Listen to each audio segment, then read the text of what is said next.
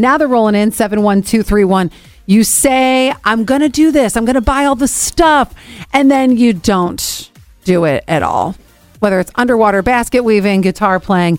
Here's a text, 3386, Allie and her beekeeping.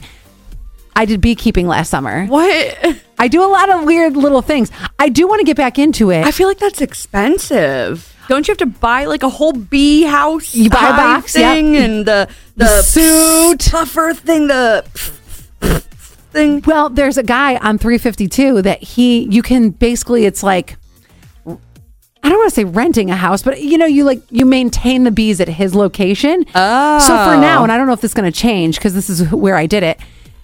You can use his outfits, but I'm wondering if he eventually, if I got really into beekeeping, which I want to, I think I'd want my own outfit. I don't want somebody else's outfit, Especially if like they get stung and like pee themselves or something.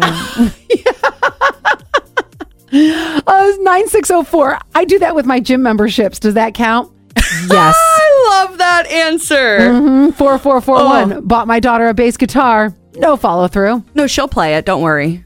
Eventually, you think? Tell her I paid for it. Pay it or what? What did your parents say? I don't remember what your parents said. It was like, play it or sell it.